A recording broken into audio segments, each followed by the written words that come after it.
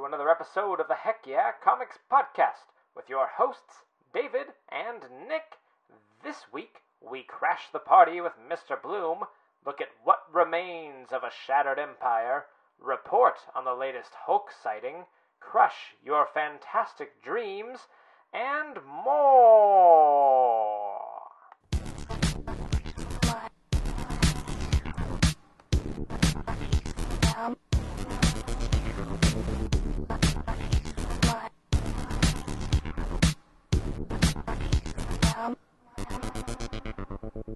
You know what we forget to do, like every single week?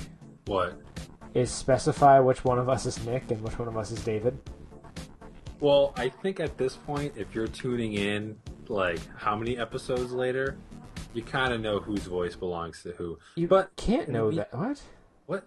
Okay, if you've been listening to every single episode since first episode... Are we just relying on that guy?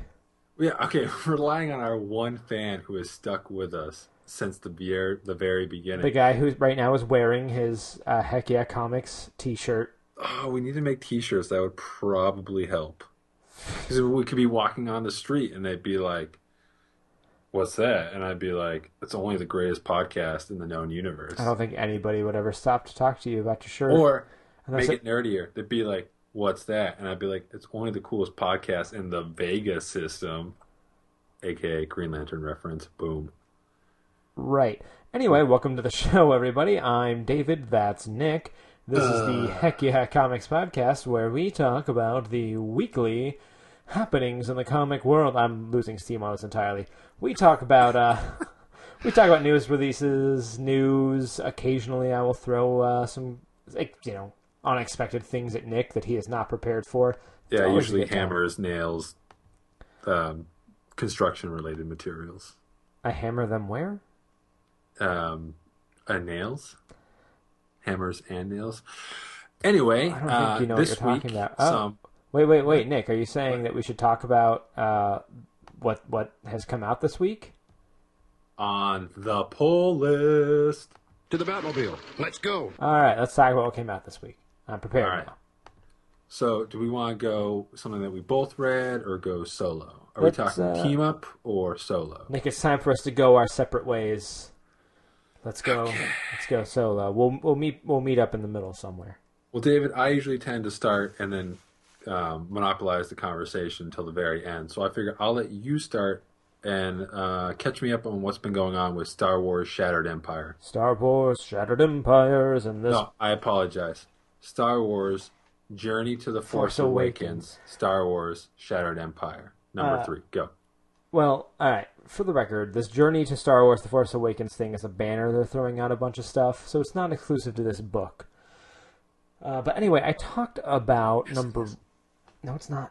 It's also in the C-3PO book, I'm pretty sure. That has to do with his red arm. Yeah, that's the big selling point of his book. They only can make one issue out of it. Oh man, what's going on with his arm? So I talked about this book a little bit when the first issue came out, and I generally had positive things to say. And now we're 3 issues in. Apparently it's only going to be 4 issues long. I didn't really know that. I wasn't sure how long it was going. I thought it was at least 6 issues. At the end of this one, it says to be concluded. Huh. So yeah. Oh, maybe it was 4 issues. I don't know. Keep going. But here's just a brief overview of the story. Is that it takes place directly after the end of Return of the Jedi.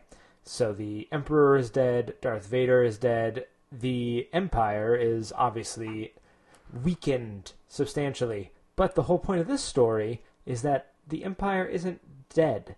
It's, the head's been cut off, but the body is still writhing, and when you're that massive, your death rattles are going to shake the worlds. Mm-hmm. And as has been revealed, well, the Emperor, of course, is not dead. That is just rebel propaganda. We must continue this war for the Emperor, who is still very much giving us orders, guys. Duh.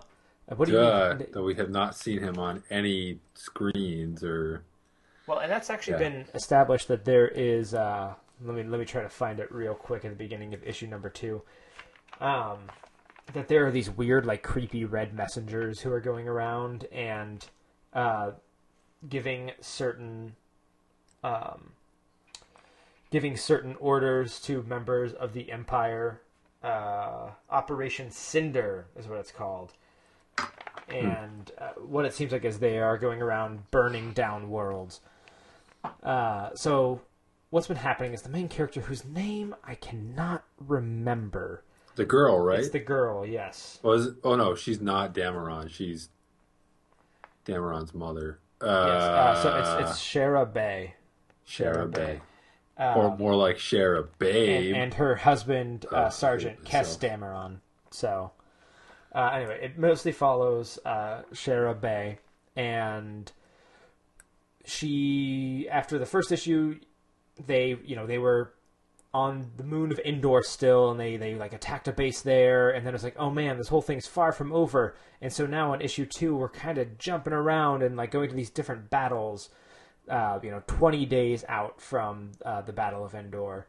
And then, of course, Shara Bay gets to escort Princess Leia on a very important mission to this planet we've never seen before. And of course, I'm just kidding. It's a planet we saw a whole bunch of. It's Naboo. Which apparently is where Palpatine is from. Do you Naboo? Yeah. He was from Naboo. I think, if you watched the original ones, I think it was kind of clear that he was. Yeah, I think it came up. It's just been a long time since I've seen the prequel movies. For good reason.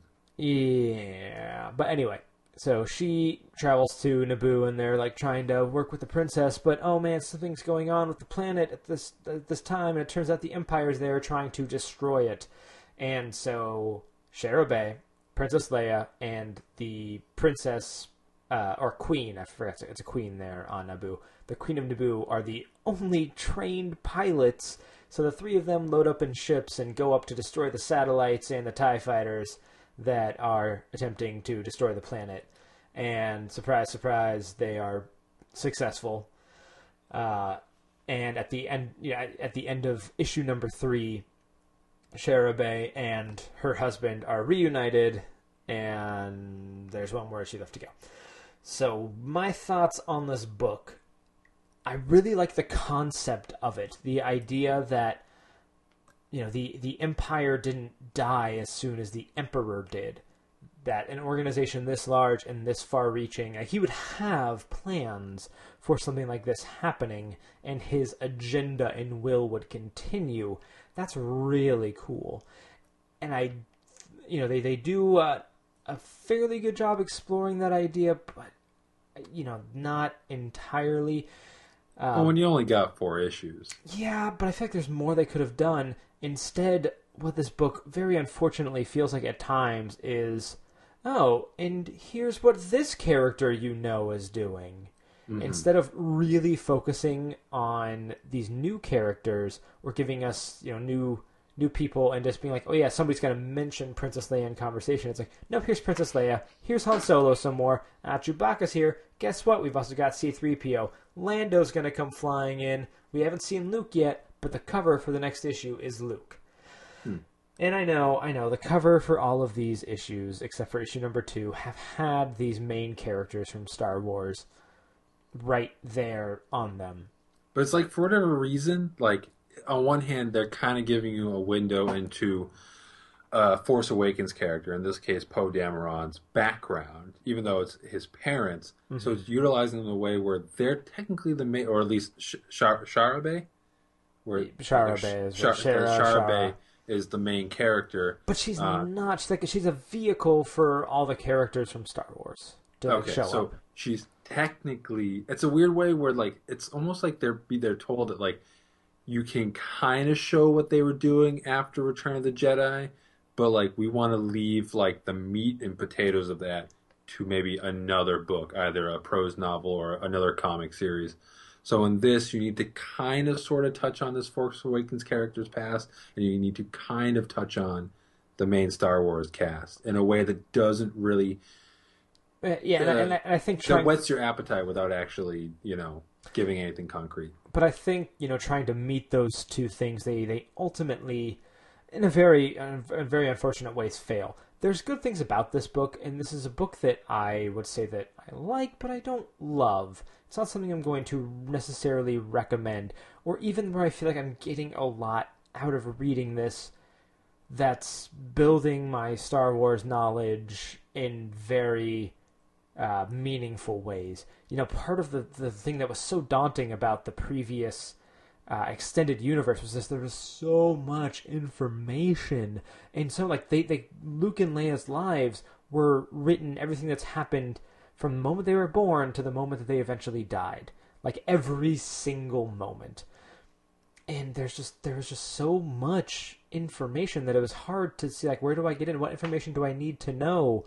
And this just kind of feels like some of that same information, where it's stuff that it's really not consequential for me to know that, and maybe at some conversation in the future, it'll, you know, somebody's gonna be like, you know, what were they doing right after Return of the Jedi? I can be like, well, actually, but they're just gonna be like, oh, okay, neat. I don't know. The stakes in this book never really feel that huge, and part of that is because we have main characters floating around who we know are alive. Because we know they're alive, and because they're not actually the main thrust of the comic, they're not ever in any peril, even if we know that they're going. Which also makes the side characters never really in any peril.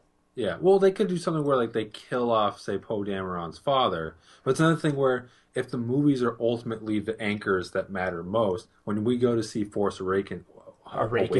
Force Awakens. When the Force is awakened. You know, lightsabers that have little prongs at the end, so you can rake up all those leaves, all those Sith leaves. When we go to see it, how much of knowing Poe Dameron's background is really going to matter? Which, you know, is, I guess that's the case. Like all of this comic book materials is somewhat ancillary. To the movies, so I guess it's kind of like you have to go in and accept it, right? With salt. And I do accept that they're not going to be telling me the backstory of Force Awakens. I don't want the backstory of Force Awakens. I want to know as little about that movie as I can for another couple of months. Now you know Poe Dameron has parents, so what are you going to do about that? Even if in this next issue Poe Dameron's father gets killed, I barely know him. That's not going to have any effect on me. If he were to have, say, died, if this was about, like, Shara Bay, and it was this story about this really badass fighter pilot chick, and how she had to deal with her lover dying while finishing up this war, but also trying to raise this child, and ultimately having to make this choice of, you know, do I try to continue on this war, or is my legacy the child that I had with my dead husband, who I can raise to continue in these footsteps? But instead, it's like, and here's what Han Solo was doing. I feel like they should strip away the whole Journey to the Force Awakens thing off. If they'd done that, I think they would have had a little bit more freedom to tell a story. If they'd focused a little more on Shara Bay, if they had given us a little bit more of the war, I would have liked this way, way more. Mm-hmm. All in all, it's not bad, but it's not amazing. It's not like I already said, I'm not going to be recommending this out to people. If you're a diehard, like I need to know everything about this franchise fan, yeah, this is more information that you're going to enjoy. The art is fantastic. I should talk about the art. The art is really, really great. I can never pronounce the guy's name. Marco Cicchetto. Yeah, he does a really, really great job.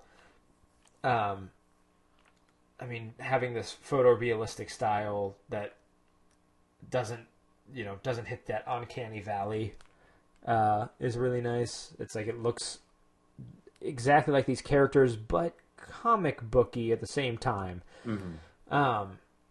Rucka, yeah, I feel like Rucka was a little bit on the rails on this one, where there's just a very clear agenda of here is the very limited story we want to tell, and he's doing a fine job telling it, but I really do get the feeling that there was not a lot of freedom in this, that maybe he wasn't the one who was pitching the story, but instead it was like, hey, do you want to write a Star Wars comic?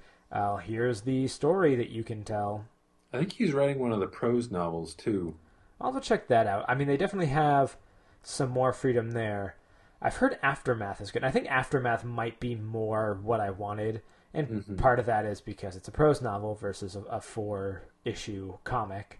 Unless it's 5 pages long, you kind of have to dig in deep with it. Because Right. when I read the first issue, and I thought this going through with the first issue, I totally thought it was a clear setup that, like, all right, Charbet has her husband, and they totally do it, and then he ends up dying, and I thought it would be kind of a series of her dealing with this loss at the same time that they're dealing with a victory and defeating the Empire, so to speak. And then, boom, at the end of the book, you find, oh, you're pregnant. And it's like, oh, Poe Dameron. But obviously that's not what happened. Yeah. So maybe Poe Dameron gets a loving family. Which I guess would be okay. And there is a little bit here that establishes some interesting idea that, you know, when we're going to get to The Force Awakens, that this remnant of the Empire might be operating under the guise that the Emperor himself is still alive and in hiding. We don't know. I feel like, though, if we open with The Force Awakens and everyone's like, guys, the Emperor's still around, I swear. I'm saying this. I mean, however big this faction is that we've seen, we don't know how big they are. So yeah, that's some thoughts on Journey to Star Wars, Force Awakens, Star Wars, Shattered Empire. Number 3. Number 3. It's number 2 and 3. I'm kind of throwing my thoughts all in there. Gotcha. Do we want to talk about Batman right now? We want to go ahead and get that. I have one other book that I read this week that Nick, you can help me out on here. Sure. What the hell is going on in East of West right now? I will say I have not actually read the latest issue, What- but having read the previous issues, I can say, David, I don't friggin' know. See, this is when I got out of the book for a while, and then I had to read like 10 of them all at once. It was really great. And now that I'm reading like month to month, it was very quickly that I kind of dropped out of what's happening because there's just so much going on. I went and went through Wikipedia and just read like quick character bios. And I'm like, oh yeah, like that guy's in here, and oh, he's doing that, and I didn't realize he was associated with these people because it came up years ago at this point. Yeah, it's maybe I should just start saving them up again. I think that's what I'm gonna do. I'm just Yeah, gonna save I might hold off with this because it's definitely a book between the writing and the art that I like. It's very Jonathan Hickman. Yeah, But you do need a few issues in the can to. Right, and it might actually be good if I can get my hands on the trades. I don't know if I want to buy them necessarily, but maybe see if my library's got them. Just to go back through it again now that we have so much backstory. Because, God forbid, you go over to your long box and try to dig them out. Then I have to dig them out. I have to find out which long box they're in. I have to break the tape on the back, pull the issue out, put it back when I'm done. Like, Nick, this is a lot of work.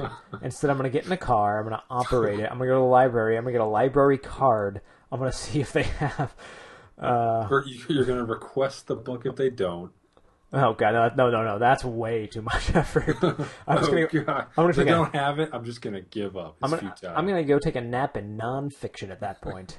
First world comic problems. Yeah, seriously.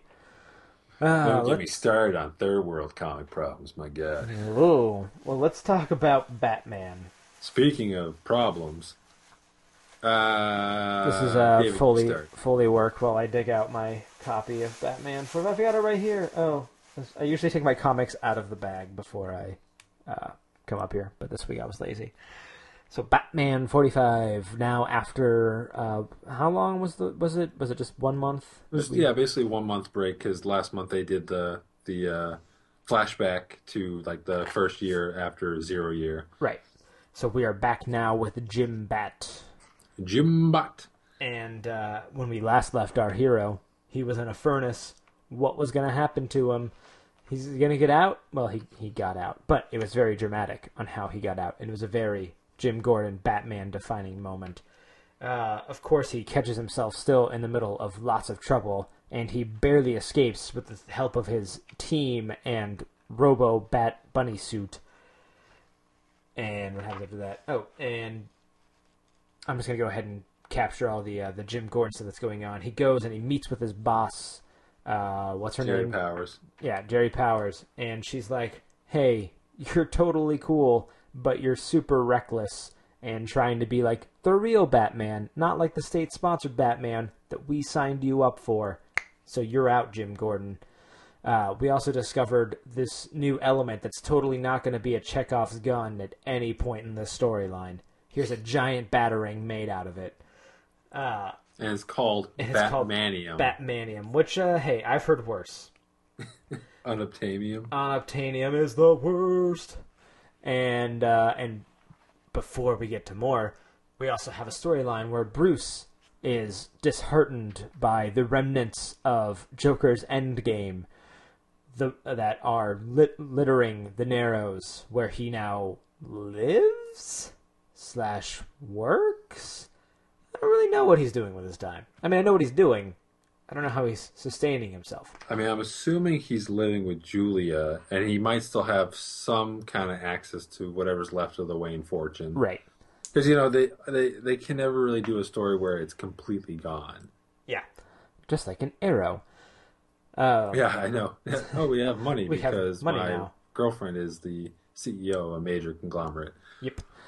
But anyway, Bruce and Julia are dealing with the remnants, literally the remnants of the floats. So the giant dinosaur and the creepy dancing skeleton people.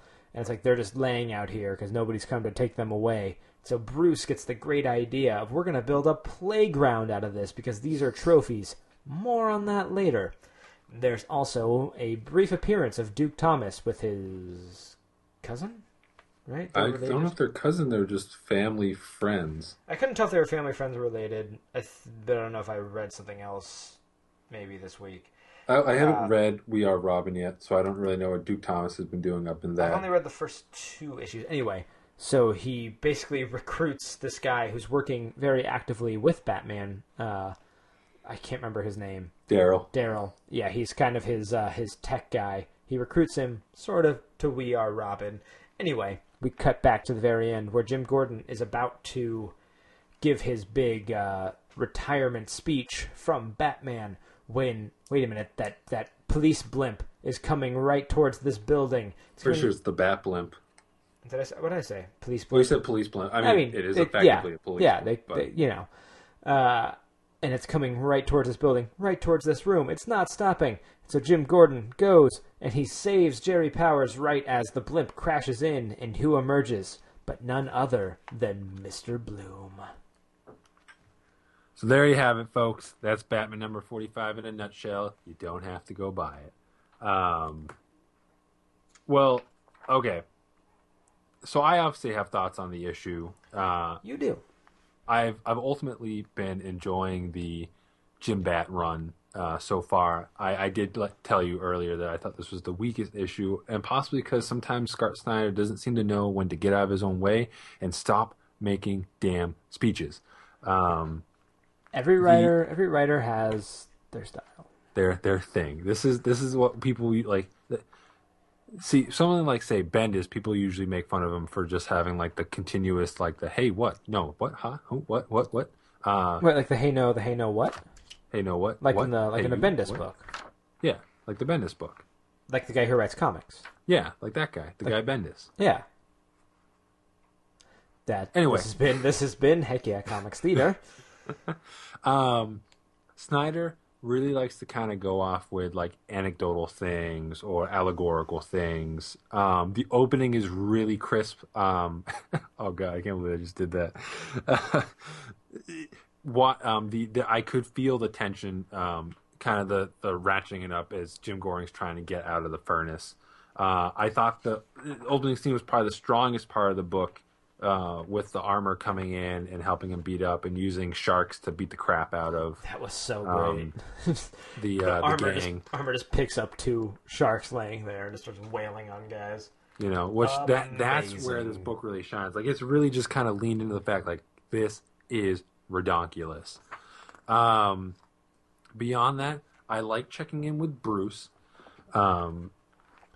But this is kind of where it starts to fall apart because it's just See, you think this is where it's falling apart. I think there's so many great things here, but continue. well, no. I like the content is fine. I don't like. I don't. I like that. Like they're commenting on, the aftermath of the Endgame story. I'm not calling the event that happened Endgame. I thought that was dumb.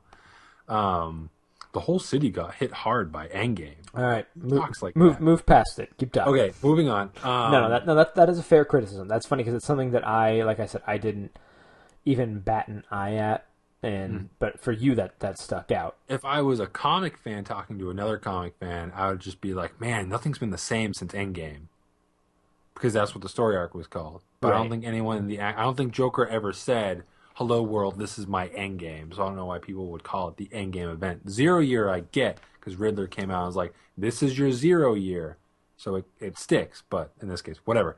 But it's just like it's when he's trying to get kind of allegorical, metaphorical, or whatever. I'm obviously not choosing my words well, but it just kind of comes off very ham-fisted or heavy-handed. Like when he's talking to the little girl, and we were just trying to hide this stuff, Bruce, so no one will come for her and use it the way Joker did. If we cover it up, maybe they won't come. Like, I guess that's something that a kid would kind of say. But it, like, I could also argue that a kid wouldn't say something like that. It just seemed kind of heavy-handed and forced. I do like Bruce and Julia together, but just all the frickin' speeches. Yeah. All right. Sorry, can I go back to Bruce and Julia, or do you have other things you want to say real quick? No, I just really want to complain for 20 minutes about the speeches. Okay, that's fine. Other than that, I mean, the issue itself was pretty good. The action, the art, a lot of the beats, but basically it's whenever the character would come up and have like this kind of long about reason to explain something, and then be like, "Oh, and this is actually what I meant." Like, some just get to the point. That's all I really have, David. Tell me your thoughts. All right, so I really want to talk about Bruce and Julia, obviously. There is some really, really great stuff there where I kind of went back over those scenes again at the end, or after I finished reading it, because what you have is Bruce obviously conflicted about what's going on. This stuff being left here, it's very horrible. And Julia comes in and, she kind of gives him a little pep talk, maybe a speech, I don't care. Where it is just like, Bruce, this is what's really great about you, even though you're not still that guy. It's like you see stuff like this and you want to make people brave. You want to find ways to make people brave. And I'm gonna use some of the dialogue here in my examples. And Bruce gives this sort of very sad moment of, the Bruce Wayne who I was before didn't really exist because he doesn't know about Batman. He doesn't know who he was. I get these big hints that Julia might know just based on the way that she acts. But there really was no Bruce Wayne. This is Bruce Wayne now. This is Bruce Wayne as a man. When there was Batman, there wasn't really a Bruce Wayne. And what she really liked about Bruce Wayne way back in the day was that he tried to inspire people, make them brave. Now he does that through Batman, etc. One thing that's really tragic is that Bruce starts to say to Julia, starts to say to her that, Julia, I want you to know I love, and she says, shut up. And it's like, it can be kind of played off, like he's about to say, I love you, and she kind of plays off like, oh, shut up, we'll deal with this stuff, don't worry about that. But it's actually this really, really sad moment, because she says, these reasons, when I knew you back in the day, that's why I loved you. She doesn't say that's why I love you. She said that's why I loved you. And I kind of get the implication she doesn't necessarily love this Bruce that there is right now. And she also kind of has this idea that this Bruce that she's with is not real and is probably temporary, that there's this looming thing that his memories are going to come back, he's going to go be that Bruce Wayne again, and he's going to disappear.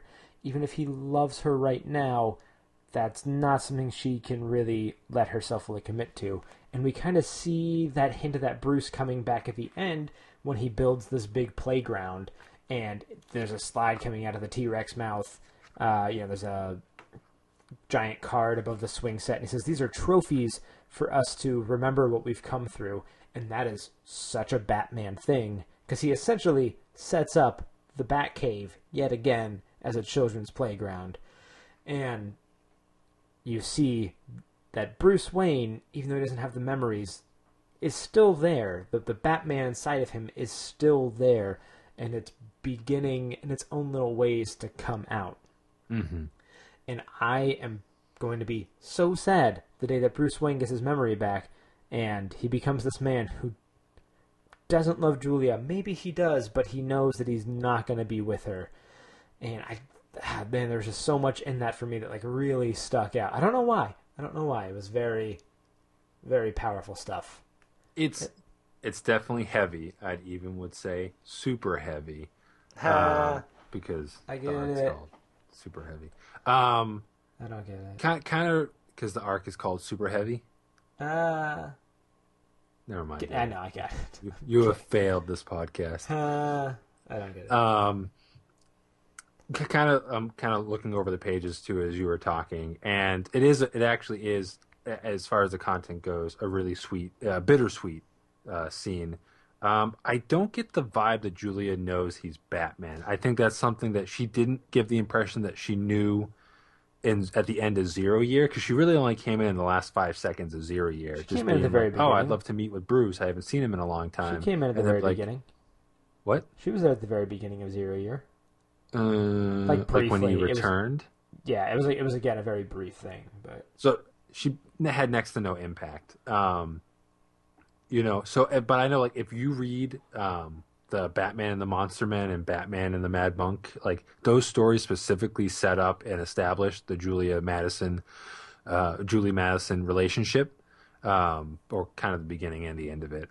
And again, they're worth a read. And I don't know how much of that is intact in the New 52 universe. Mm-hmm. So I don't know if beyond Zero Year they had a bit more of a fling before it kind of dissolved, or if literally he hasn't really seen her since Zero Year and this is them reconnecting. So I don't get the vibe that she knows he's Batman. I think that Alfred kind of dropped him off at her doorstep or contacted her and just been like, during Endgame, Bruce suffered a serious fall and lost all his memories, and maybe a familiar face like you would be able to help him out. So I think that's what she's going off of. If she has a vibe that his memories are slowly coming back, it's hard to say. I definitely get the vibe when he's trying to say that he loves her and she says shut up. It could have just been coincidental, or it could be something that gears turning in her head. You definitely get the vibe, though, I agree, at the very end with him setting it up like the Batcave, or not necessarily the Batcave, but saying that they're trophies, because that's something that Batman Bruce was really into, was trophies. But so what I think, and I'm wondering if you think this, do you think it's going to be something where they're like, boom, magic, Bruce has his memories back? Because there's only so many ways that could actually happen. From my understanding, he had his head crushed in. He died. The Dionysium brought him back, but as a blank slate. Kind of like what happened to Archangel in Uncanny X-Force way back when. But the whole idea was that whatever was originally in there is gone. Well, you remember a couple issues ago, they introduced the cloning machine that wasn't fully completed. I bet you Bruce's memories are saved inside of that golden spider bot. I mean, the... I haven't even read Superior. Are you happy with that reference? Yes, I am. Though, if I remember correctly, the Golden Spider Bot never actually factored into Peter getting his memories back. No, what a letdown! Jeez. So, I guess that was just the thing to put Dr. Octopus in Peter, not the other way around. Right. Okay, that's true. I did forget about the partially made cloning thing. I guess I'll be curious then if that is the reason that Bruce gets his memories back. Who does it? Why? And so on and so forth. If anything, I guess it's not likely, but I like the idea that, like, he doesn't know that he's doing Batman things, but as he starts to kind of develop these Batmanish behaviors, like setting up a trophy room as a playground or something like that, that he gets to a point where he does ultimately find out that he was Batman, maybe because he notices his chin on all the pictures of Batman. Or he starts sleepwalking, but his sleepwalking is going out at night dressing like a bat and fighting crime. Yeah, something that would really tip him off the fact that he was Batman. Why am I beating up these criminals? Oh God, I'm Batman. Kind of coming to that conclusion, and then I don't know, deciding to become Batman, but obviously a very different Batman than what he was. Yeah, so to speak. I don't know. I'm kind of going off on a tangent here. No. I mean, it really is a very cool thing that we could definitely spend some time talking about. Of how is it going to happen? Like what traits are going to come out? Because they seem to kind of be hinting towards that. It'll probably happen, I'm thinking, issue 50. I think they said that this was only a 10-issue storyline. So this is... What is this, part 4? Part 3? I think it was part 4. Where does it... It said at the very end, Super Heavy is part 5. So this is... So this is technically like halfway through, because I think it's supposed to be a 10-issue storyline. So I don't know if they're including the last issue. Yeah, that's what I think they might be. So it could be... yeah, I don't know. So, I mean, it's something where by issue 50, Bruce could be back with his memories, but we might still have Jim Bat. Here's the thing. They did this with Superior Spider-Man, and thankfully they're kind of course-correcting it with the new volume because it allows for escalation. Mm-hmm. But they've set up something really unique here, and I realize not everyone likes it, but it's really tough. Like, I could continue to read Jim Bat because in this case it's a natural progression of what Snyder was doing, and anything to backpedal it kind of hurts the integrity of the story, because realistically, I guess as realistic as you can get, there shouldn't be any way for Bruce to come back from it. And if he does come back from it, he needs to be changed in some way. It can't just be that he gets his memories back and he goes back to being basically the same Batman we all know and love. Well, yeah. And Jim Gordon can't just go back to being the commissioner. These things are all sort of cyclical, where it's going to be like, all right, we've got to change them. Right now you have a Superman who is but much more Superman of the streets than he's been in years. Street man. Street man. You have, this Batman who, hopefully things like will get changed with him. And then a few years down the line, it's going to kind of go back to the way things were. And then, this is going to happen with the Marvel books too. We have all these changes, all these new characters. Everyone's so different. But really, you kind of have Tony Stark going back to the way that he was. You really can't do a lot with Tony Stark these days, it feels like. Eventually, everyone's going to fall back into their same patterns. Then, this next wave's going to come in, Agents of Hate, and they're going to be like, no, we have to shake everything up. We have to change everything. Everybody's going to be new. Here's the new status quo. All right, great. That's working for a while. It's not starting to work. Let's get Jim Gordon back as commissioner and get Bruce Wayne brooding on the rooftops again. Yeah, which, I mean, I'm not naive. I totally get that's going to happen. I could do with more than 10 issues of Jim Bat if that's what it ultimately comes to. And like Superior Spider-Man, if Bruce is going to come back at the end of all this, I just want it to be a compelling reason to have him back more than just, at least for the foreseeable future, than just we need Batman back. Yeah, I think Thea and Laurel are going to show up at his house, and they're going to be like, hey, we need the Green Arrow / Batman. And it's going to be a Batman Green Arrow hybrid. Oliver Queen and Bruce Wayne are both going to fall into a Lazarus pit together and have a... I'm so excited they're dealing with Thea being insane. Me too. I'm glad that it's being addressed. I guess I shouldn't have doubted that they were going to address it. There was just a lot going on in season 3. There was. But we're not here to talk about it. All right, let's talk about...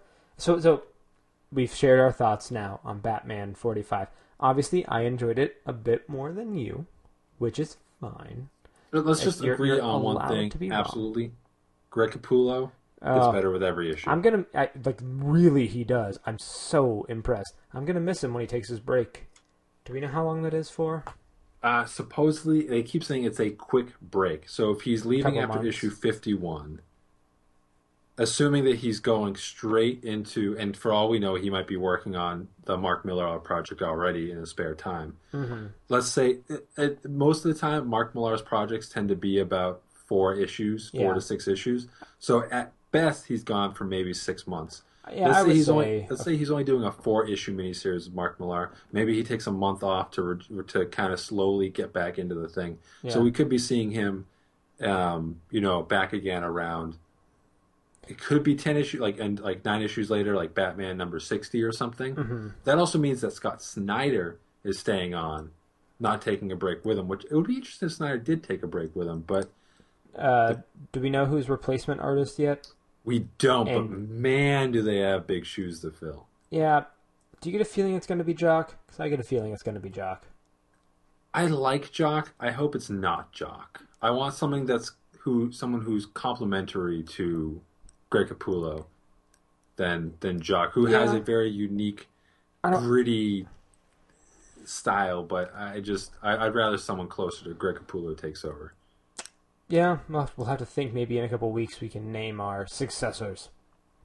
But hey, Nick, why don't you tell me? You read a couple of books this week. Tell me what you read. Talk about at least one of them. At least All one right, of them. so sticking on the DC train, Let's do it. A book that I was really curious about. Now, I really didn't read Convergence at all. I think I said I read the last issue of Convergence. Yeah, I was kind of all over the map on it.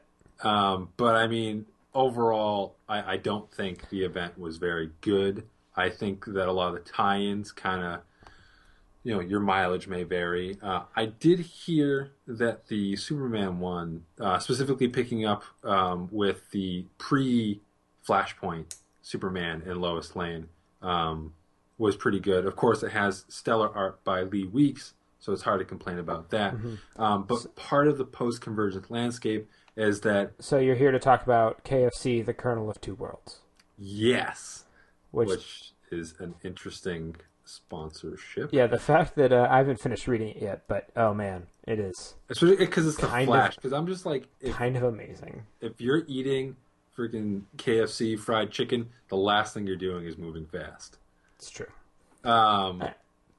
Anyway, so this is Superman, Lois and Clark, #1. This picks up in the post-Convergence landscape where, as a result of Convergence, Crisis on Infinite Earths was undone, which really leads to a whole host of continuity problems that will never ever be addressed, probably until the next Crisis. It's amazing. But one of the people responsible for undoing Crisis was pre-Flashpoint Superman, along with Lois. She went along with him, but I don't know what the heck she did.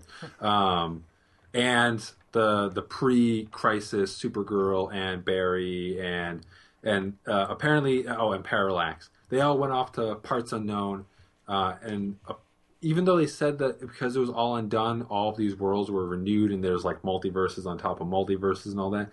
Technically, the pre-Flashpoint Earth should still be around, but either Clark and Lois don't know that. Well, I thought the point of Flashpoint was that worlds got merged. It was, but I think they've kind of backpedaled on that. The New 52 is technically a merging of the Wildstorm and Wildstorm. There was another universe, and I'm just not thinking of it. And the main DC universe.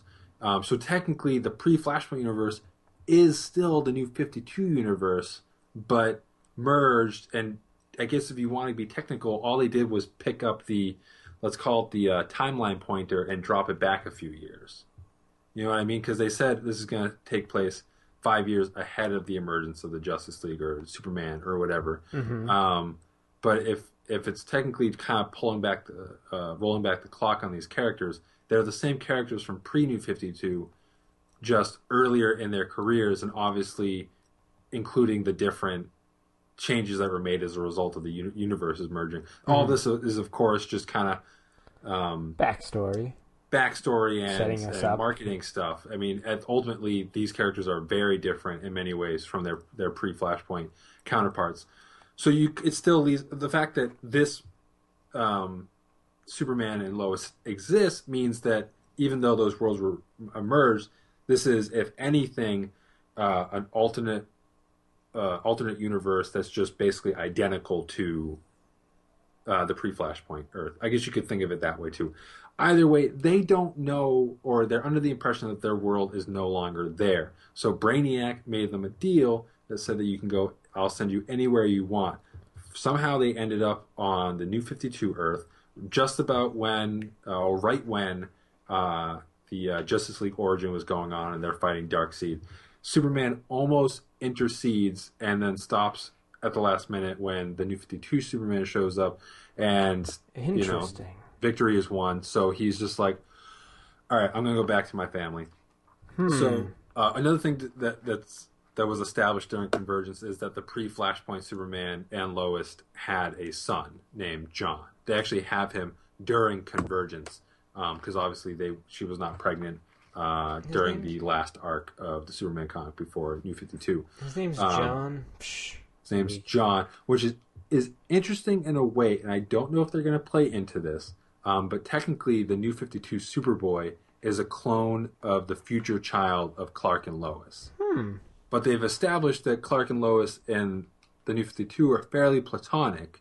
Well, for now, it's it's the future child. Who knows how? The future, and I don't know if they know that Superboy is their future, is a clone of their future son. And I know there's this whole complicated, convoluted thing where their son in the future got kidnapped by a time traveler named Harvest, and then cloned him, and apparently Jonathan Kent, the Superman's son, ends up being just like a crazy whack job. That happens so often with superheroes' kids or like good guys' kids. Yeah. Jim Gordon Jr. totally batshit insane. Yeah. Damian Wayne. DC kind of really dropped the ball with the whole Superboy, New 52 Superboy, because it was like the clone. And now in pre-New 52, he was a clone of Superman and Lex Luthor, which wasn't part of his original origin, but Jeff Johns, obviously retconned that, and it actually, to me, it really worked. So I figured they would have kept that for this. They didn't. He's now the clone of the future son of Superman and Lois, and then he ends up being a good guy, but then he ends up dying. No. And that they bring in the actual future son, that he was cloned from, and he apparently has this plan to kill all the superheroes, but then he doesn't. And then something happens where a bunch of Superboys show up, and this has actually nothing to do with the issue at hand. Yeah, why? What? How did you get on this tangent? Let's talk about. If you're curious, I don't know. Check out Wikipedia. All right, so they're on the New 52 Earth. They want to keep their secret existence identity a secret. And so life goes by pretty mundanely for them. They're living in a repurposed farm. They're going by the last name White, a.k.a. Perry White. Jonathan. So it's technically only been 5 or 6 years since Justice League origin, but Jonathan totally comes off as a 9-year-old, not a 6-year-old. So I don't really know how they're going to explain that.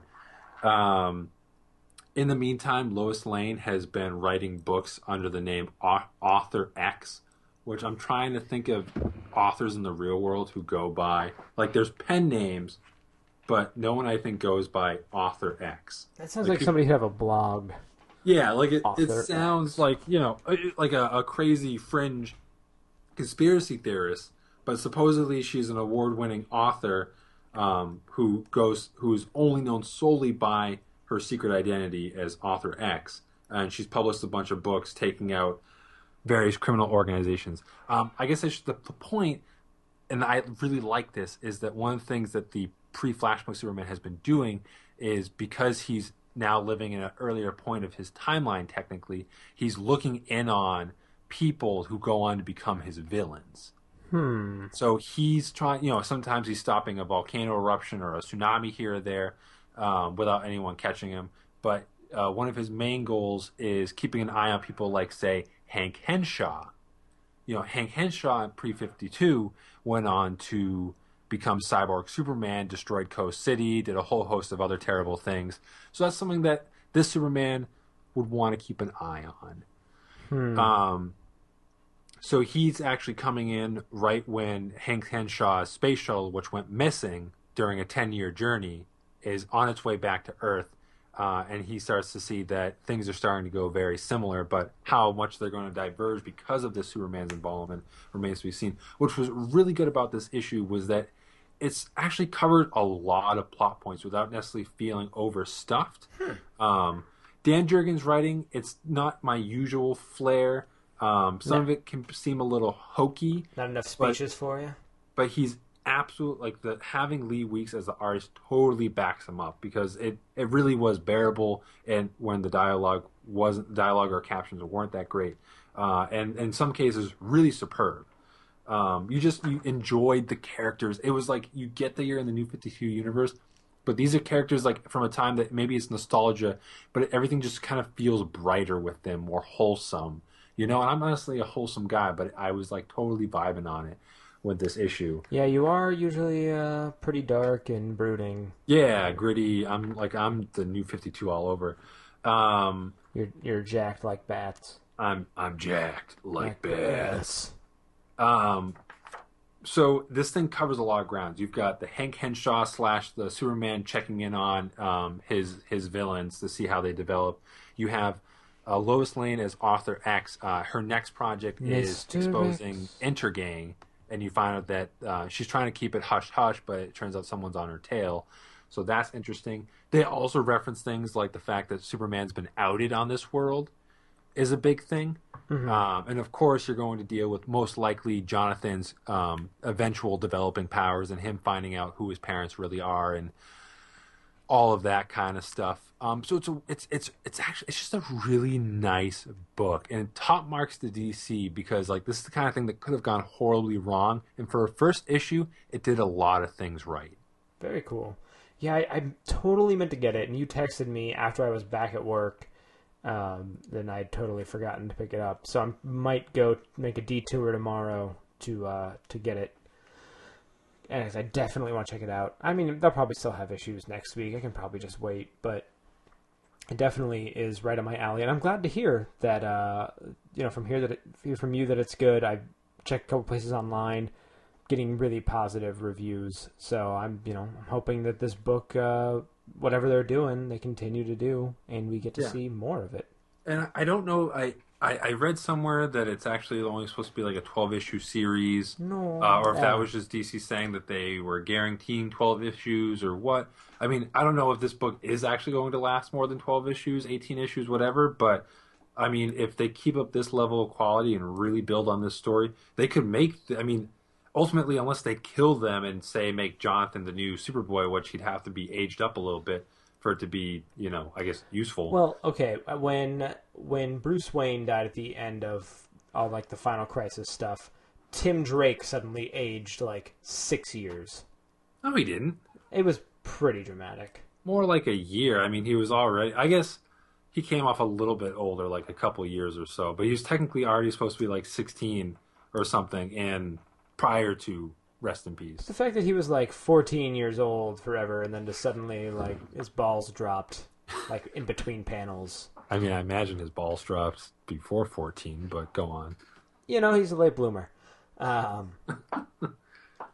but I totally hear what you're saying about the Jonathan Kent stuff. Like, what elements of this book are going to be long term, if any of them, or is it going to be like there's a big door at the end and they're going to walk through and it's like you given how dark and one of the things they kept highlighting issue was how mistrusting this world was, that like on their Earth, which if you think about the last decade prior to Flashpoint, the pre-Flashpoint DC universe, like Identity Crisis on up, was a really dark and awful place a lot of the time.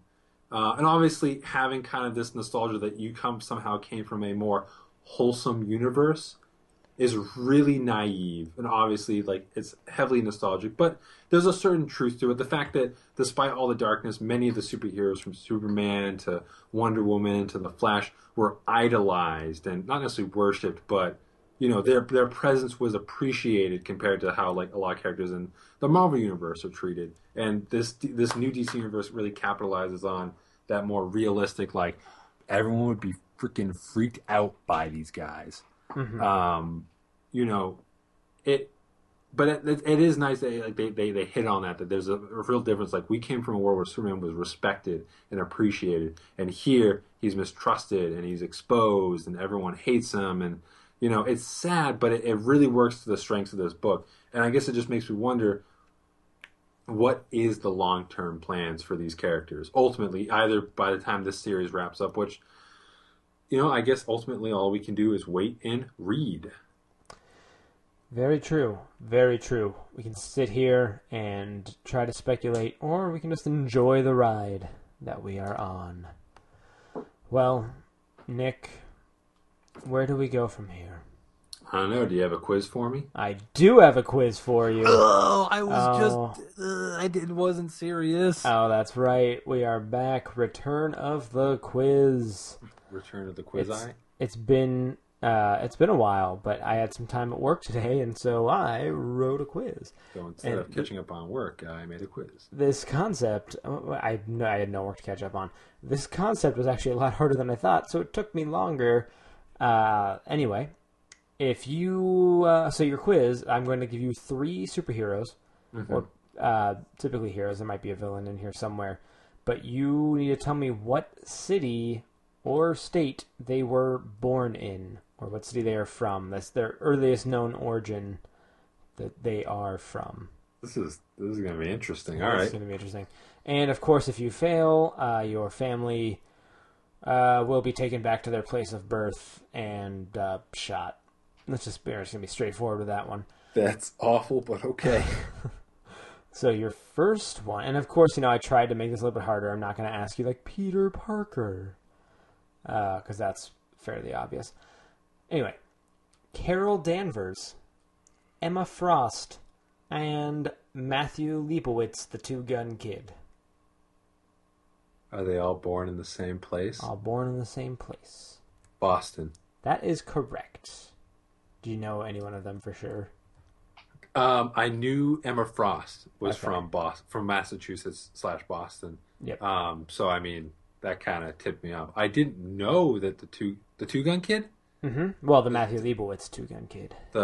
Is he like a present day Two-Gun Kid? Or? No, I don't know how old he is. Matthew Leibowitz. I'll look him up afterwards. But Carol Danvers. There was an issue like just after her becoming Captain Marvel that she was in Boston. I didn't actually, or did I read it? No. Anyway, I had no idea she was from Boston, but that's actually cool because that's my home city. What? All right, next 3.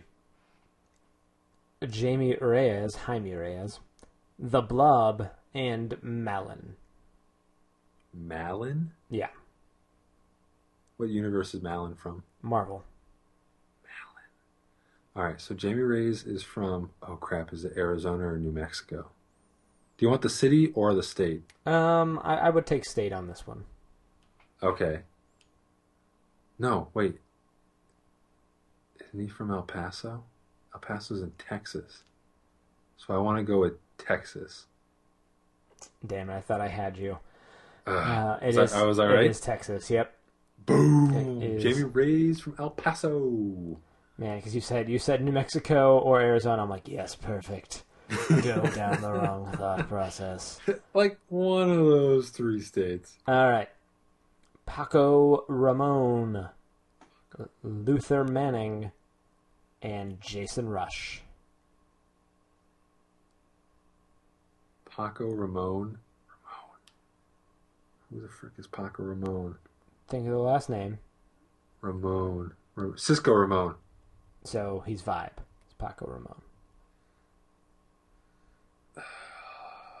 Luther Manning is Deathlock. I'll give you that as well. So I know in the most recent Vibe series, when he was reintroduced, he came out of Detroit. So I'm going to go with Detroit, Michigan.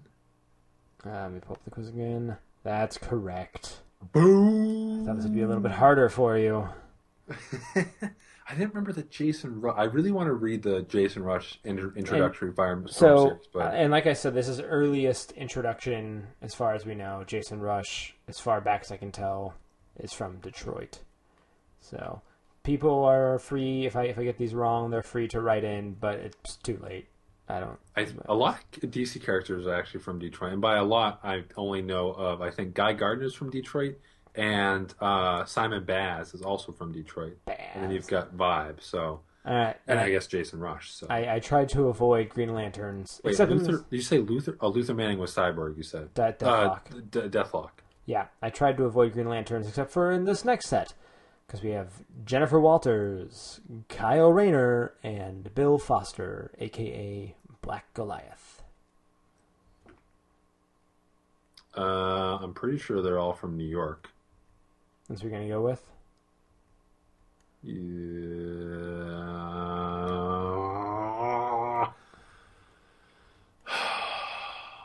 You just said pretty sure. Every other one you said, I'm going to go with this. I'm going to go with New York. Oh, it's Los Angeles. Oh. Jennifer Walters is from Los Jennifer Angeles? Walters is from she's one of the few that I could fully confirm born Los Angeles. Wait, who were the other two guys? Kyle Rayner. Kyle Rayner is from Bill Los Angeles? Foster. I thought he was in New York. I mean, they spend time in New York. That doesn't mean that's where they're from originally. Oh, fine. That's what the quiz was. I told you. No, I know, but I'm just saying, I thought, from what information I had, I thought Kyle Rayner, because I believe he was like a homeless artist in New York.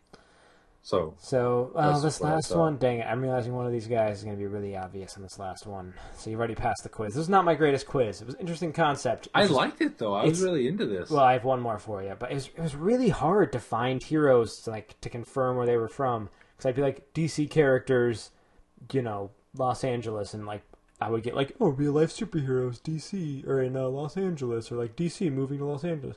It took me a while. But anyway, your last set is Mark Spector, Maria Hill, and James Gordon. Chicago. Yeah, it was the James Gordon, wasn't it? Yeah. Damn it. Yeah. Who were the first two? Maria Hill and who? Mark Spector. Mark Spector. Yeah, I didn't know he was from Chicago. Ah, man, I should have gone with just one or two heroes. I gave you obvious ones in these. No, I got the other one, the last one wrong. You got one of them wrong out of 5. Hey. So, hey. David, most of the time I fail all It's the true, because I'm quizzes. asking you really obscure terrible questions sentence. about Howard the Duck. But Which I should have known. right, you should be well versed on Howard the Duck. Well, this was a really slow week for news, so we'll still talk about it because it's what we're here to do. It's we're in that post-con slump. We had some really great stuff come out of New York Comic Con, and now people aren't really making announcements, but there's some. So we'll start off because we've this news today was brought to us by. Hold on, wait for it. It was brought to us by Spider-Man and his amazing friends. He just swung right in, handed me this sheet full of news. So there are reports now that the Hulk might possibly be in Thor Ragnarok. Or as Nick put it, Hulk reportedly reported to report for duty in the reported Thor Ragnarok. Thor Ragnarok is not just reported to happen. I'm pretty sure it's happening. But Well, they reported that it's happening. That's a report, thus reported. The official headline is that Hulk, Marvel Studios reportedly near a deal for Hulk to be in Thor Ragnarok. All right. I feel like we're hitting our breaking point with this because obviously we're here to discuss, and not necessarily a breaking point between you and me. That happened a long time ago. It's true. I hate you. But it feels like every day there's another quote unquote news story about something reportedly happening or something rumoring to happen, and it blows up on the internet like it's a real thing. Like this morning, literally in the span of a few hours, we went from being like, "Oh man, Marvel reportedly gets Fantastic Four back," to no, Marvel did not. Yeah, let's go ahead because that was also a news story possibly we're going to talk about later. Let's talk about that for just a minute before we get back to this whole Thor Ragnarok Hulk thing. And my browser's currently freezing, so hopefully that's not going to mess up our recording. So this morning, the reports out of nowhere were just like, all right, here's the rumor. It's that Marvel has now gotten back Fantastic Four. from making some deal that Fox now gets TV rights from Marvel for the X-Men, which the X-Men, and done stuff with them on TV, so they don't need that permission. And my friend was even like, well, apparently they need them to sign off on it. It's like, so why would they get the Fantastic... What are they going to do with Fantastic Four? That property is cursed. But then the things escalated so fast. Okay. First off, there's kind of a lot of voodoo in that statement. And someone can correct me if I'm wrong. I believe that there is a stipulation where Fox, especially back when you're referring to, I'm assuming Mutant X or X, whatever the show was called, Marvel did have like an injunction where they couldn't actually use any X-Men material on the show. So they technically could make a show that was sort of kind of about X-Men related material, but they couldn't actually use it. So, and if I remember correctly, a little while back, when they talked about Fox looking into developing X-Men shows, there was conversation about the fact that they had to get certain approvals for that from Marvel. Mm-hmm. Hey, I need to pause our recording here for just a second. All right. Wait, what were we talking about? We're back. Nick, we were kind of talking about when Marvel, or when Fox has done stuff in the past. You were saying like Marvel does have to sign off on it. They have to give an okay. They did then, but I also don't remember when that show was. So I don't know if it was like 90s, the early early part 2000s. of the century. Yeah. But technically I think Fox has had the film rights since like 1999 or something like that. So I don't know. Obviously Marvel can use the X-Men in their animated productions, because like Wolverine and other characters have shown up on like Ultimate Spider-Man and Avengers Assemble and all that. So I don't know. Well, what we were saying is the whole thing was that Fox had given back the rights to Fantastic Four to get a TV deal out of Marvel. Yeah, which taking it, let's just pretend for a second that the rumor was true and take it at face value. At this point, if there was one property that Fox would give up, and supposedly they're not going to, but let's just say they did, it would be Fantastic Four. The property they absolutely would not give up is X-Men. Absolutely not. X-Men makes them too much money, and they just have a better track record with it. They're not going to give it up. So the chances of Marvel ever regaining the film rights or having any kind of real partnership with being able to integrate the X-Men into their plans is highly unlikely, because Marvel's already on the Inhuman train. They've already kind of like, that ship has sailed. So if it ultimately means like if the X-Men TV rights are like their only real leverage against Fox at this point, they're not really using them. Like they'll have them feature in the cartoons, but it's not like they had any plans to make an X-Men TV show anyway. They're not going to go live action because that's going to compound the confusion for some people. It's like, oh, this is a Marvel TV show, but like the X-Men movies aren't involved with that. Like that would just be, I think, too. And they already have Agents of S.H.I.E.L.D. They're allegedly making a Mockingbird show. They have Peggy Carter. Like they have no. Look at the Netflix shows. They've already got a lot on their plates. It's not like any time in the next several years an X-Men show set in the Marvel Cinematic Universe was going to happen. Nope. So giving up the TV rights, if that was truly the case, kind of makes sense, because Fantastic Four, I don't agree, is a cursed property. I think that Fox's previous attempts... I'm being dramatic. What? I'm being dramatic, of course. You are being dramatic. But, I mean, obviously the first two, you could say that they were well-intended but misguided and made during a time where there weren't a lot of high expectations for superhero movie properties. And superhero movies were changing in that time, because it was very campy property. People didn't really believe in it. But then you had the X-Men movies, you had Spider-Man coming out, and it was suddenly like, oh man, we can take these seriously and be good, and people are going to like them.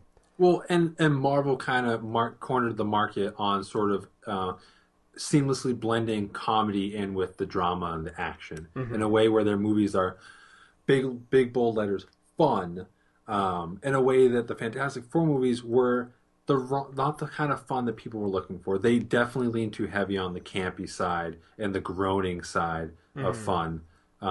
which I guess people would argue that those sides in fun don't exist, but whatever. And then obviously with the new one, it was kind of, and I'm obviously oversimplifying things, but it was kind of pushed out the door because if they didn't get a Fantastic Four movie into production, they would lose the film rights.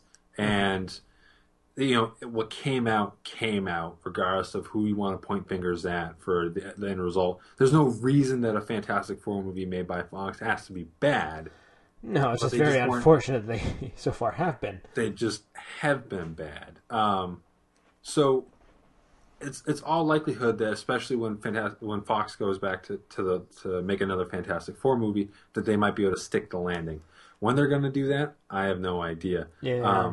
But Marvel obviously could utilize the Fantastic Four characters in a way that's still unique to the growing Marvel Cinematic Universe. Well, but I don't think it would be, hey, here's a Fantastic Four movie. It would be, hey, here are these characters we can now use and insert around the Marvel Cinematic Universe. Yeah, I mean, that's one of those things. If Marvel were to get the Fantastic Four back, how would they utilize them? One idea I thought was, before introducing them as having superpowers, you could introduce them in their civilian identities. Reed could be a SHIELD scientist. Bang could be a SHIELD pilot. Make him an actual useful person. Human Torch could be whatever. Right, just related to Sue Storm, who is married to Reed, but she's still... but she was still scientist? Well, in the original comic, she's not. She's just kind of the girlfriend. Right. Not really known for having smarts or anything. So I do like the ultimate interpretation where she's also a fellow scientist and can kind of go head-to-head with Reed as far as the brains go. Mm-hmm. Obviously, the one character that you have a hard time kind of writing off is Johnny Storm. Or you have a very easy time writing him off. Because if you want to keep him young, there's no reasonable way to explain why he was either A, on a rocket experiment, or B, at a teleportation experiment. They do their best. And actually, in the Fantastic Four movie, which they obviously play Johnny Storm a bit older, the characters are all supposedly young, but they kind of give him a reason for being there, that he's kind of a mechanic and can fix anything. And because his dad's the head of the project, his dad wanted him to get in on the project and use his skills. Yeah, so we're probably not going to talk about the movie right here, but one thing I actually did like that I read that I thought was a good improvement based on what we had seen was that the reason that these four characters went to the Phantom Zone, what is it, Planet X, whatever the hell they called it. Planet Zero, is just as bad as Planet X. But the reason that they all went is because they were like, oh, this was our achievement. We should be the ones to go. Let's all get drunk and go in, because that's a great idea. Which, if you're drunk, you're going to do really stupid stuff like that. So, didn't see it, but I'm like, that's actually a lot better than I thought they were going to go with, rather than just like, and Johnny Storm, you helped build it, you get to go in. Yeah. But anyway, so we're talking about this rumor, and the rumor grew even just beyond... Oh, they got the rights back. It is Marvel got the rights back, and in 2020, here comes a brand new Fantastic Four movie. Which was pretty funny. That was definitely the most ludicrous part. And people were just taking it at face value. They were like, yep, that's exactly what's happening. Even though, and nobody released a statement right away, but pretty quickly. Even like the guy who was over at Collider, I remember Googling it, and the guy, the editor-in-chief over at Collider, was like, I've spoken to people who are high up in Marvel, and, obviously I'm not going to name names, but they all said this is not true. And, like, 20 minutes later, Marvel came out and was like, yeah, this is really stupid. This is not true. Why are y'all believing this? But, yeah, we are in such a stage with the 24-hour news cycle that is now extended to comics, where rumors are very much taken as true. Bryan Cranston is going to be Lex Luthor. He signed a 10-picture deal to show up. Guy, like, that was an actual thing people were posting daily on Facebook. So I'm really glad that they got one on top of this one a little bit quicker. And this all started with us talking about Hulk reportedly joining Thor Ragnarok. We knocked a few stories out at once. It's true. What do you think about Hulk appearing in Thor?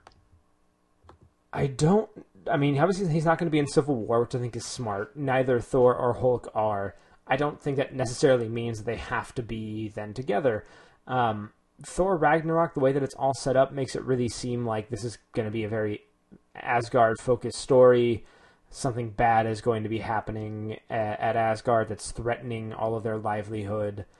And Thor has to deal with that. They'd have to find a good reason for Hulk to be there, which it could be something as dumb as, Hulk was flying around in his ship and went through a breach in space-time and ended up in Asgard, and while you're here, want to help me out with this thing? Okay, great. I don't like the reports that it's going to take place on a distant planet, which is how they could introduce the Planet Hulk stuff. Because really, have they gotten there in the comics? And really, is the Planet Hulk stuff that we're clamoring for? Yeah, let's make this universe more convoluted and far-reaching. Well, they could do... I have no problem with doing the Planet Hulk story. I recently read that, and it's good. And I get why people... if you want to do a story that really allows the Hulk to cut loose, it also allows Marvel to, to keep telling superhero stories in unique and interesting ways. Basically making a Gladiator movie with the Hulk is pretty compelling stuff. Right, but do that in a Hulk movie, not in a Thor movie. Yeah, and that's kind of my worry. I mean, that's been my big worry about Civil War, is that this isn't a Captain America movie, and now if you're bringing Hulk in, we're going to introduce these Planet Hulk elements. It's what? I mean, obviously there's still room to tell a Thor story, but doesn't seem to be the one that they are promoting right now. Again, this is all rumor. We have no idea if it's going to be true. I'm not against it, I would say, but I would like good story reason for the Hulk to show up in Asgard. Mm-hmm. I mean, why would he show up? No one else is just randomly popping in. Well, it could be that wherever he ends up after Age of Ultron, maybe he gets found by Loki, and he gets mind controlled or whatever, so that he's a freaking puppet of... Marvel needs to let go of mind control. But they love to mind control. Yeah, you had Scarlet Witch who did it, you had Loki who did it, you had Bucky Barnes who was being mind controlled. It's done, it's over. But the mind control. It's over. But mind control. You're hired as a Marvel executive. You start on Monday. Yes. So, interesting. Hulk is obviously a character that, Thor and Hulk are kind of in the same class as far as power goes. So having Hulk in there could be interesting. Obviously it remains to be seen until, we get closer to the movie, how much of a role Hulk might play. I have no problem with appearing in the film as long as the movie is good. That's all that really matters to me. Mm-hmm. So. Yeah, I mean, if I'm not saying that this is something that I'm totally against. Obviously, I even said I'm not against it. I don't know why I'm feeling the need to continue to defend this. Maybe because usually I'm the guy who's like, brr, brr, everything sucks, brr, brr, brr. And we're so far out. Totally cool, man, hippies, 70s. If they gave us a good reason, I'd be totally fine. I'd kind of like to know a little bit more about it, leading in. It's not going to stop me from seeing the movie in theaters. I'm still going to see it, unless it's going to be something totally stupid. Well, even if it was Thor and Hulk's, weekend adventures. Weekend at Thor's? I would totally watch the crap out of that movie. That reminds me of, they need to get Black Panther in on this. Oh, what were they called? Hold on. I have to Google this right now. Remember Dexter's Lab? Yeah. There was the side story with the 3 characters. Oh, the Incorrigible Sulker. What was it called? There was the 3 superheroes. And it was Thor... Captain America, or not Thor, Captain America. It was Thor, the Hulk, and Black Panther. Oh man, the Justice Friends. Oh, Justice Friends.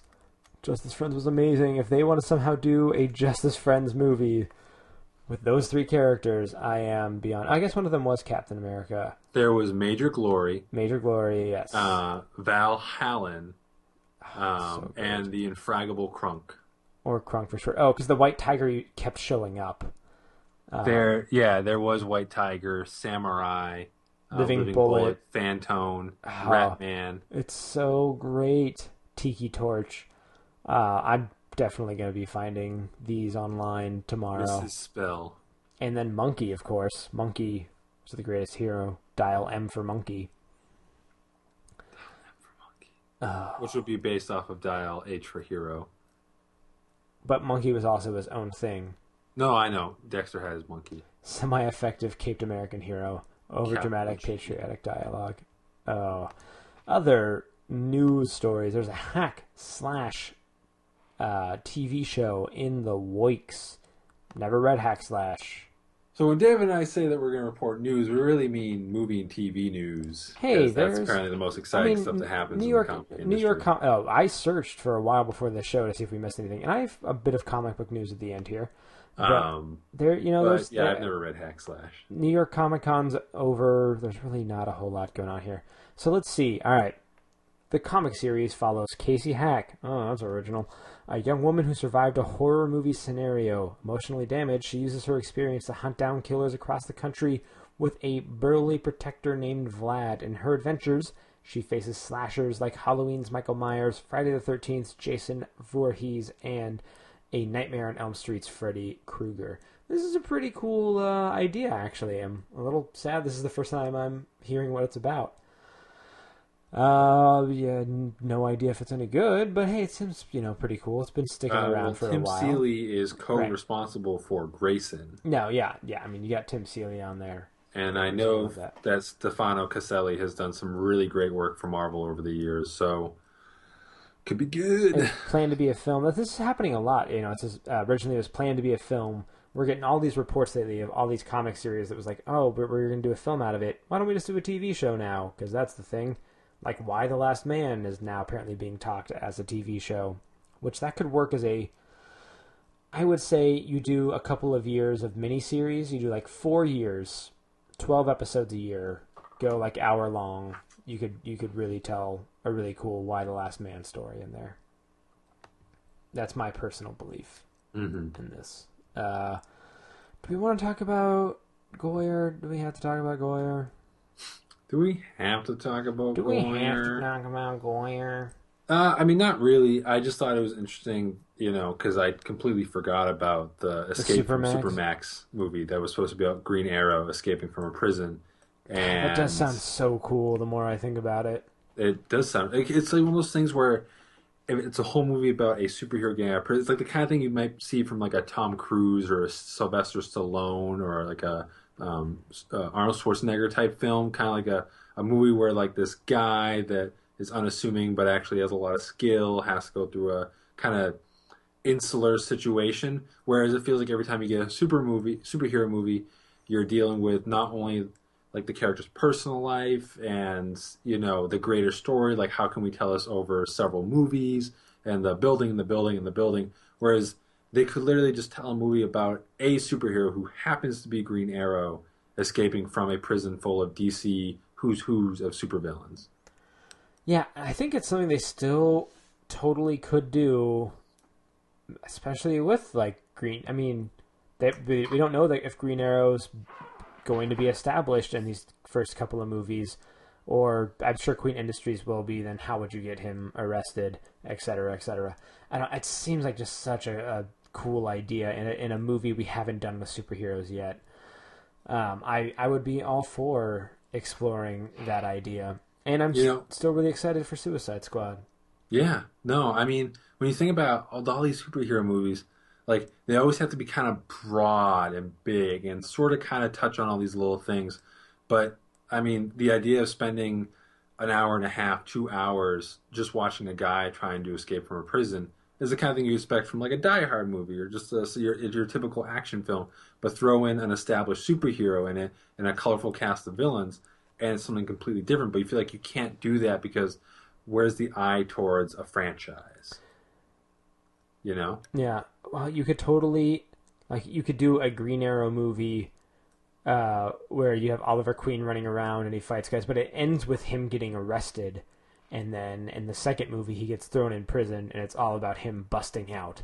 Well, I would say to that is that we can at this point, we can kind of already surmise what a movie of Green Arrow running around fighting crime would look like. You know, especially with the TV show. Like you can, it's at this point, it's kind of by the numbers. You might be able to find a way to make it seem unique, but it really wouldn't be any different from your typical Batman story or film. Well, But literally opening it up with him just in prison for, you know, you can establish the reason as you go, and then going from there. Batman is always like toe to toe with gods, doing these like larger than life things. I know Netflix is doing their Heroes on the Street stuff, but I think if DC did a Hero on the Street movie, would be really cool. I definitely think that's something that's missing. Well, I mean, because of this new, I mean, technically with the Nolan films, they were pretty street, and obviously with this new universe, we got a new Batman coming in, but he's showing off with Superman. Yeah. But probably by when we get to a solo Batman film again, it'll be more street. Yeah, we shall see. I mean, we know it's coming. They've already talked about it. This story here, you know, not necessarily superhero related, but this old lady is a badass. A 103-year-old woman celebrating her birthday, dressed as Wonder Woman. She just sounds incredible. First off, she's living the dream, because who doesn't want to live to be 103? Probably not many people, actually. Right, yeah. Well, at least not as an old person. If I could be like her and, you know, walking around and doing stuff and being very... And that's what she said. Like, that's what's incredible about it, is that she's 103 and she's still driving herself to and from the senior center and actively participating in the community. And she's not just going to the senior center to hang out. She's going there to volunteer. Yeah, and move and work. And I mean, all she said was just keep busy, I guess. Obviously, she's got a great mix of genes and what have you, and life experience. But I mean, it's incredible. Like, I know Anna's grandfather is, you know, just turned 100 this past year, and I mean, he's basically confined to a wheelchair in a retirement home. But so, like, obviously, not keeping busy isn't the only thing. Right. I just gotta see how far my dad's gonna make it, and then like watch when his life starts turning south, and then probably get state-assisted suicide at that age. And you're welcome to everybody I just offended. Nah. I mean, my dad's doing pretty good so far, and my grandparents lived until like their 90s, so. So you're thinking what, you got like till 50, and then it's over? Dude, not even, man. I am one bad texting while driving away from being dead. What's the age where Anna just leaves you mysteriously? 46. 46. I thought it was 46. Yeah, so that's coming up. That's like 3 years. Whoa, dude. Whoa. Well, I'm quietly beating David up in the background. One last real story going on. Aftershock Comics. This is the actual bit about company comics. From Mike Martz and another guy who's not Mike Martz. I didn't click on the article to read it fully. We are really bad journalists. We're not journalists. That's our secret. Okay. Is really making a name for itself. When you work with someone like Mike Martz for a long time, he can obviously go to the startup and say, I got a lot of friends, top dollar friends. I can totally get them to work for our company. And boom, he did. And the latest is Brian Azzarello, who's kind of having a big comeback year when you really think about it. Yeah, I guess like for me, I feel like Azzarello hasn't, you know, I mean, I guess he's been doing more quiet hush hush stuff. Since 100 Bullets ended, I want to say that he did that Batman arc with Eduardo Risso while they were doing 100 Bullets. There was Second Wave, which never really got off the ground, but I'm sure the stuff that Azzarello was a part of was great. Well, no, First Wave is what it's called. I'm pretty sure. First Wave. Yeah. You know, but other than that, like, he did the Spaceman book with Risso, which is really good. But he's like really come out in these past few months, and I imagine going into the year, like, his name's really sticking out, I feel. Mm-hmm. And he hasn't really, that I've seen, had any creator-owned books out. He was working on Wonder Woman, and then he was working on Future's End. Now he's working on Dark Knight 3, which obviously is going to get him a lot of great exposure. And I now, mean, to be fair, he was working on Wonder Woman a few years ago. no, he was. and Like, he it just- wasn't that long ago. before 2001 Watchmen, to 2014, actually. Hellblazer, Lex Luthor. Oh, his Man of Steel. bibliography is long, but in the last couple of years, besides Wonder Woman, he hasn't really been active. I feel like if we're counting visibility and activity just based on the fact that his name is on more than like one project. Yeah, I mean, he was when the Wonder Woman stuff came out, he was doing a lot of stuff all at the same time. I will say, like, so 2005 is when he was doing Loveless, and then First Wave was shortly after that. So yeah, he kind of had a little bit of time where he lulled slightly, which, I mean, who knows what he was doing in that time? Probably killing people, Maybe. Anyway, Anyway, so Brian Azzarello and Juan Doe. Wando, such a great name. Juan Doe have joined Aftershock Comics with a new series called American Monster. David, what's American Monster about? War changes people. The person who leaves is never the person who returns. Theo Montclair is such a person. Horribly scarred and disfigured during his tour of duty, Theo returns to the small northwestern town that was once his home, a changed man, a transformed emotionally and physically man, both in appearance and in perception. But is he returning a hero or a modern-day Frankenstein? That's our synopsis. So, kind of sounds... Aftershock is not shying away from possibly controversial storylines. No. I'm looking at some of their other stuff too. Replica from Paul Jenkins and Andy Clark, who's been doing a lot of Batman work. Insects from Margaret Bennett actually sounded really cool. I don't know anything about Super Zero. Yeah, we talked about these, and I don't remember the descriptions for a lot of them, but they do seem like, hey, whatever story you want to tell, come over here and tell it. And tell it, no matter what like the subject material is. Because even as like free as images, I don't feel like we're getting a lot of books that are like, hey, this could possibly be pretty harsh on the military. Yeah. It could be, but I mean, obviously, right, like, I think you can respect the concept or the idea of the military with also being realistic about the experiences that soldiers go through. Yeah. Which there's room for that story to be told in comics. Oh, there's plenty, and I mean, war comics have had a long history. Yeah, I can't think of any that have been in the spotlight in recent years. I mean, what this sounds like is kind of like those movies, like Standing Tall, Walking Tall, or the movie where the guy goes away for a while, comes home, and the shithead in town is like the one leading the pack, and he gets into a kerfuffle with them. But in this case, it could be a situation where the guy coming back is the monster, and the town has to deal with it. But obviously, without reading the comic, I have no idea. Yeah.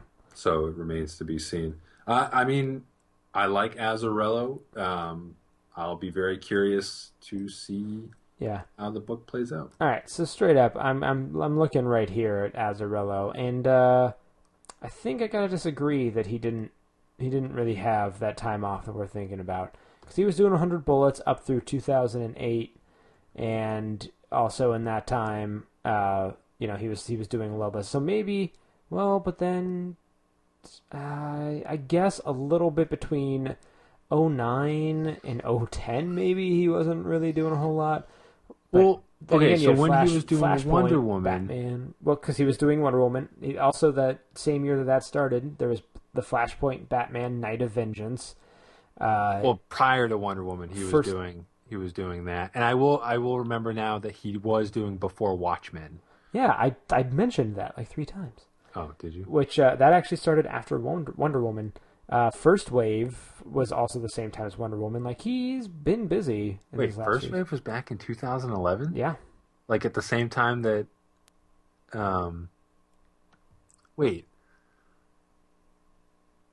No, First Wave number 1 was in 2010. Okay, so Written by I don't know if you're looking at the Wikipedia, his bibliography. technically, I think it was collected in 2011. Okay, but so the see, first yeah, issue he was came out even in 2010. so he was even working that time. So all I'm saying is that Brian Azzarello has been around, and he's probably watching us right now, and anger is seeping out of his eyes, with which he will use to kill us. Yeah, Guys, man, it'd be cool if we could get our hands on those first wave books, because I'm sure DC can't print them anymore. I have a few of them. I mean, I think I had a couple of them, but I didn't read most of them. Yeah, it was a nice idea. It really was, and I did enjoy what I had read.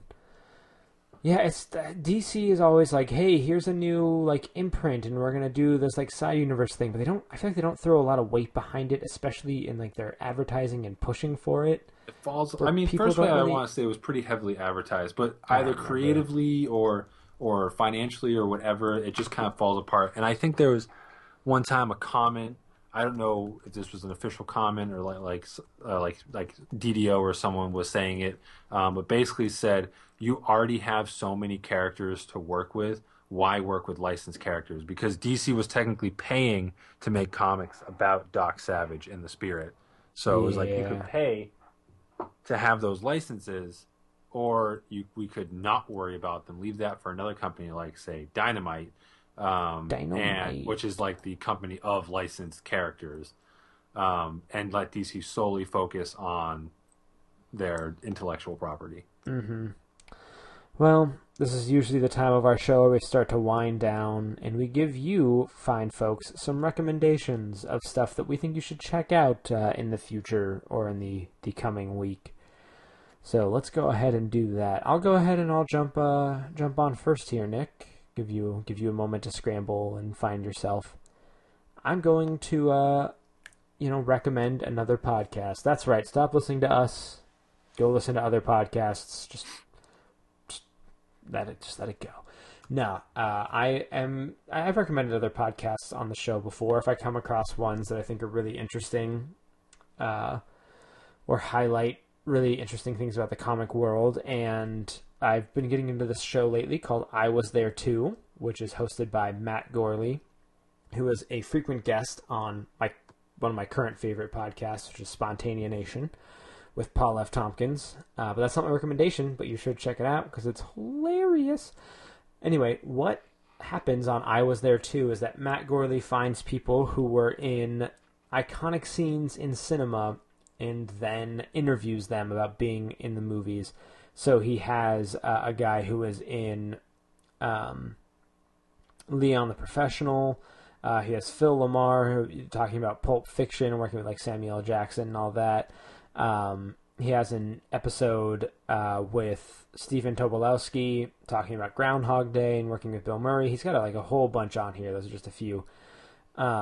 Two, though, that I have listened to that I think are very relevant, and I can't see the guy's full name, so let me open the show notes here. It is DC Pearson, who was the Apple employee in Captain America, the Winter Soldier, and he talks about working with the Russo brothers, what it's like to work on a Marvel set. It's very interesting. You'll get like kind of a behind the scenes, and even just how iconic those movies are, where he's like a really bit part, but he's still getting recognized, and just kind of what that's like. Another one that was really interesting is Teenage Mutant Ninja Turtles with Josh. I can't remember how to pronounce his last name. Josh Paice. I think it was Josh Paice, who was the body actor in Teenage Mutant Ninja Turtles for Raphael. He was also the voice. He was the only guy who was in the suit and providing the voice. And just very interesting insight on that movie back in 1990 and what that was all like. And he was a guy who didn't really know about the Ninja Turtles and, coming out on the other side and seeing what a phenomenon it was. And also, if you never heard about their working conditions in those suits, they were apparently horrible and horrifying. And they go into that, and it's very cool, very interesting stuff. So I recommend that show in its entirety. But for the sake of this podcast, I will say the DC Pearson, Captain America: Winter Soldier, and Josh Paice, Teenage Mutant Ninja Turtles episodes. Nick, nice. Your recommendations. I recommend Scandal again. Don't. I Don't. mean, I'm still so upset about It's that. just. Oh man, that was probably one of the highlights of my entire life. I did not spend the actual time thinking up a recommendation. Did I ever recommend the Exile series? I don't know if you did. Okay. Obviously, in this particular case, your mileage can vary from issue to issue or arc to arc. But the original run was by Judd Winnick and Mike McKone, who Mike McKone, I think, is seen a lot more favorably. Judd Winnick, I know, can kind of go up and down for certain people. So when you think of books like Web Warriors or Spider-Verse or the books where you get characters from different universes teaming up to save whatever, it really all started, at least as far as I know, and with comic books, with Exiles, which was technically an X-Men book of various alternate versions of an X-Men book with an X in there in some fashion. That's Exiles. Exiles. Yes. Was the X stylized as being bigger than the other letters in the name? That I can confirm. All right, continue. But the initial premise was that these mutant characters from alternate realities, many of the initial team from, I guess, pre-existing alternate futures or alternate realities of the X-Men, being brought together by someone named the Time Broker, who kind of lives in a weird oasis inside an infinite desert, saying that many realities are broken and I need you to go and fix them. And then they're basically thrusted headfirst into this situation and have to make certain choices that you wouldn't expect from a super team, but for the sake of steering a reality correct, whether it means killing a certain someone, so on and so forth, is what they have to do. Like, they go to a reality where Professor Xavier is evil. Trying to think of some of the other ones. It's been a long time since I've read it. But like those initial storylines were really, really good. And I think the series, for the most part, kept really was fairly steady quality wise. But it really was a book that almost felt ahead of its time. It had a pretty lengthy run. They attempted to reboot it once or twice, and it didn't stick. But for at the time, like it was just a really nice, good-looking series with some interesting moral quandaries to deal with. And if you can get your hands on like the first couple of volumes at least, definitely check it out. Very cool. That's yeah. I did it. Always down for more X-Men. There's not enough X-Men in the world as far as X-Men fans are concerned. Well, that is going to bring our show to a close. Thank you, everybody, for listening. Thank you, Nick, for being here. And thank you, David, for thanking everybody. If you want to find out more about the show, head over to heckyeahcomics.com. You can also email us with any of your thoughts on stuff we've said, any recommendations that you have, or whatever. Tell us how your day's going. Send that over to heckyeahcomics@gmail.com, and you can follow us on the tweeters at heckyeahcomics. You can find me on Twitter at DAVLUZ, that is Dav Luz, and you can find Nick not watching Scandal. As usual, if you enjoyed the show, please tell your friends. If you hated it, then please tell your enemies. Until next time, same bat place, same bat channel. Goodbye.